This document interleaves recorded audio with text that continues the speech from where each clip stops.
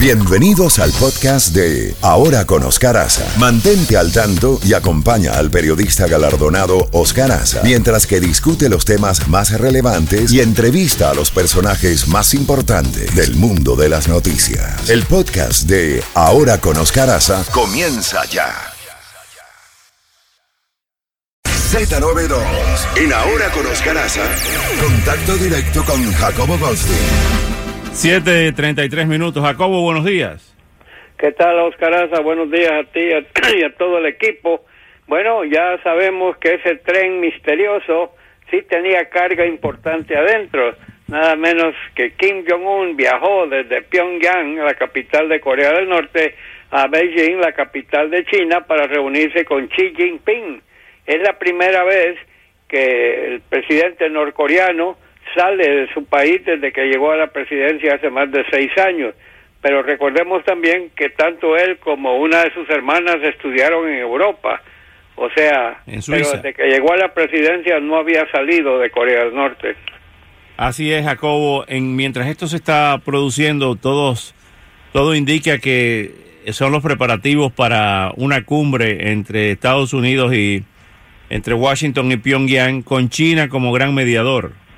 Sí, no, definitivamente. Y te acuerdas, Oscar, que hablamos de eso hace un par de semanas cuando el presidente Trump dijo que sí, él estaría anuente a una reunión, y estábamos hablando de dónde podría llevarse a cabo, si en Pyongyang, si en Corea del Sur o en China. Y inclusive yo mencioné Rusia como un posible, pero eso fue antes de este escándalo grande que se ha producido y la expulsión de diplomáticos por ese envenenamiento en Londres de un ex espía ruso y su hija. Así que el lugar idóneo para mí sería Beijing, a menos que Donald Trump quiera visitar Pyongyang, que lo puede hacer también. Así que veremos en qué termina todo esto, pero sí, este es un buen augurio, porque recordemos que China es el principal socio comercial de Corea del Norte. Ha sido el mejor aliado que ha tenido Corea del Norte, y últimamente China se agregó a países que estaban sancionando a Kim Jong-un por ese uso excesivo de misiles y esos supermisiles y las pruebas atómicas subterráneas. Así que yo creo que Xi Jinping es el perfecto mediador para esto. Rick Santorum está diciendo, hablando de otras cosas, que en vez de los estudiantes pedir control de armas, que aprendan a CPR, respiración cardiopulmonar. ¿Pero eso es un chiste o...? No, yo creo que se pasó de listo. Como pasa mucho con los políticos, a veces se les va la lengua, pero la verdad es que es como que lo ha estado apretando, porque no es el único. Hubo una gran cantidad de gente que defienden a la NRA y la tenencia y venta de armas, han venido atacando a los jóvenes que organizaron estas marchas, han venido acusándolos de muchas cosas, de ser títeres de políticos o de grupos interesados en quitarles las armas.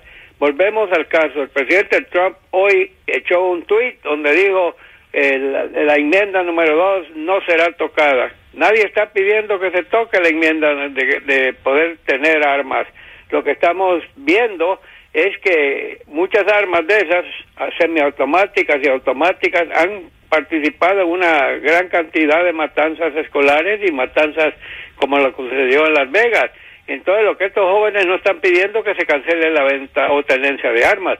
Lo que están pidiendo es leyes y medidas que eviten que esas armas caigan en manos indebidas, y ha surgido un gran número de personas atacándolos, y yo creo que este no es el momento de atacarlos, este es el momento de escucharlos, Oscar, y de felicitarlos, porque han habido demasiadas matanzas. Tú y yo hemos transmitido tantas que ya perdí la cuenta, y siempre a final de cuentas no pasa nada, todo sigue como si nada hubiera pasado. Creo que ese no va a ser el caso esta vez.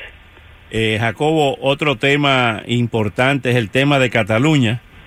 Se habla de que Puigdemont va preso definitivamente. Otro que va preso, tiene mucho chance de ir preso, es Lula da Silva, donde la situación está muy candente. Ayer dispararon contra el autobús donde Lula estaba haciendo campaña, y hay quienes conocen muy bien la situación brasileña y dicen que Lula lo que está es provocando una desestabilización no solamente para evitar ir a la cárcel, sino para crear un caos político y que todo se derive hacia la política. Eso es peligroso. Es muy peligroso, Oscar, pero no cabe duda que estamos viviendo una época. Tú el otro día mencionabas en el caso de Perú cuántos presidentes y expresidentes han sido envueltos en escándalos de corrupción, y lo hemos visto a lo largo de América Latina en tantos países. Y en el caso de Lula, pues ya 2 tribunales han fallado en contra de él, ¿no? O sea que han aceptado que hubo corrupción, y eso de desestabilizar un país como Brasil, ¿qué se gana con el caos, Oscar?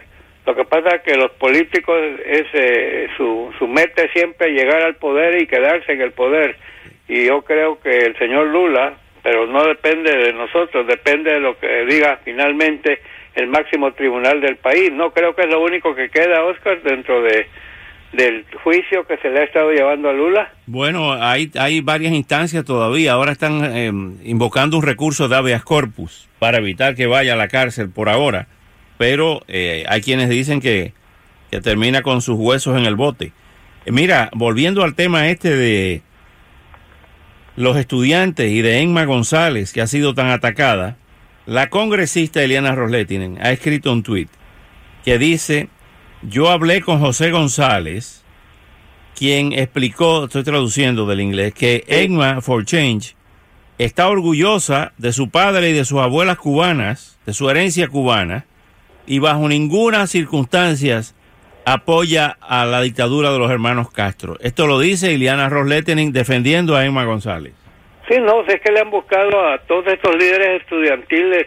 A uno, ¿te acuerdas cuando inició todo eso? Lo acusaron de ser un actor que estaba fingiendo lo que dijo en ese primer discurso que nos emocionó y conmocionó a todos.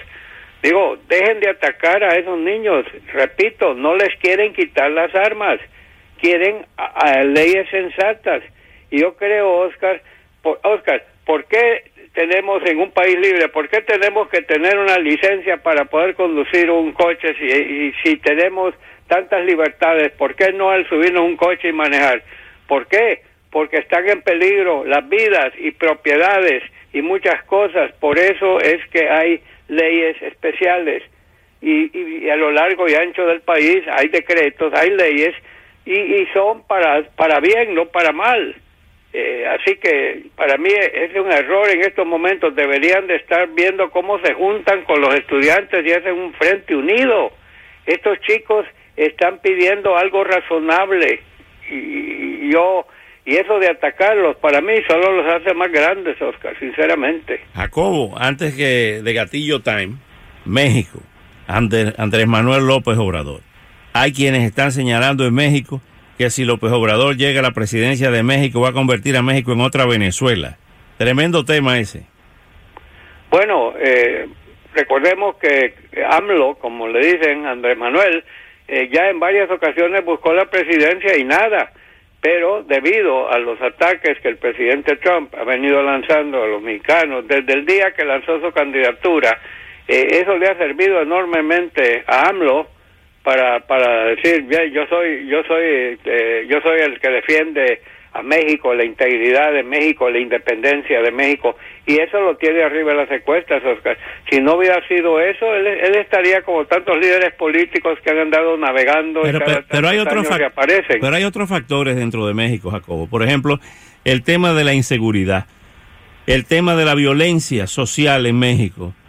Llevó a un desgaste del gobierno de Peña Nieto y a un desgaste del gobierno del PAN de Felipe Calderón Hinojosa. Y eso también no es un factor para que AMLO resurja en las encuestas. Tienes toda la razón del mundo. Los partidos en el poder, mira, desde que cayó el PRI por primera vez, ¿no? Después de 70 años en el poder, llegó Fox a la presidencia, ¿no? Fox con todas las buenas intenciones del mundo, pero no aprovechó el mandato porque lo tenían bloqueado en la asamblea. Ahí tenía mayoría el PRI, y luego hemos tenido una serie de gobiernos. Para mí hemos visto muchas cosas en México, y sí, lo que tú dices es válido, la inseguridad, la corrupción y todo eso, y eso puede traer consigo un cambio de gobierno.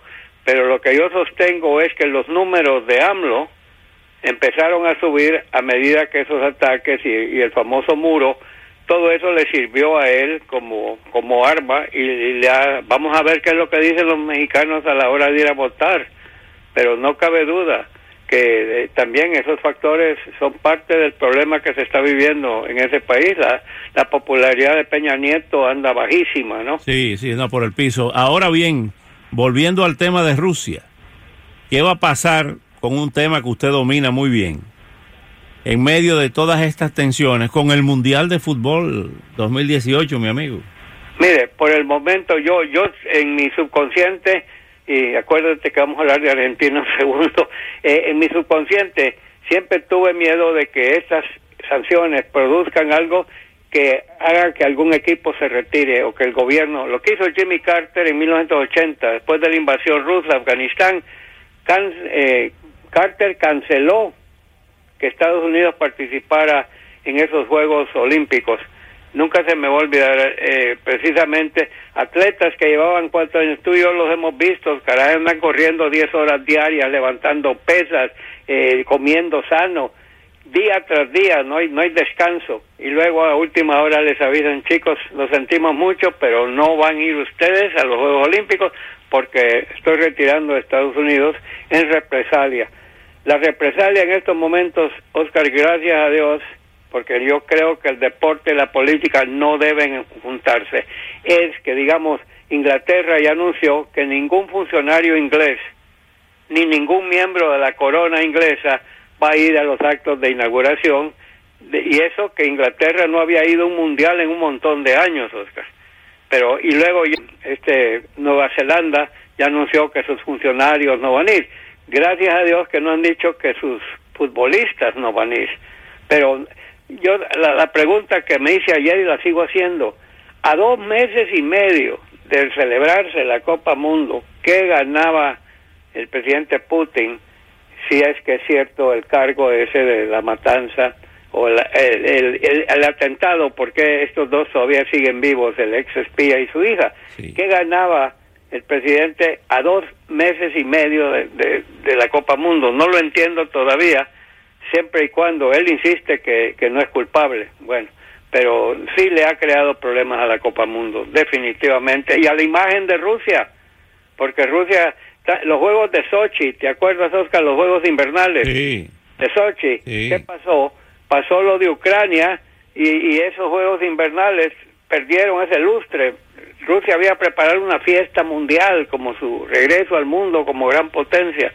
Así que veremos qué pasa. Ahora bien, en los Juegos Amistosos Internacionales, aquí hay una lista que le va a gustar a usted de los últimos días, de las últimas semanas. Hay una que no me va a gustar, bueno, pero siga. México 0, Croacia 1, Perú 3, Islandia 1, Estados Unidos 1, Paraguay 0, España 6, Argentina 1. Qué goleada, amigo.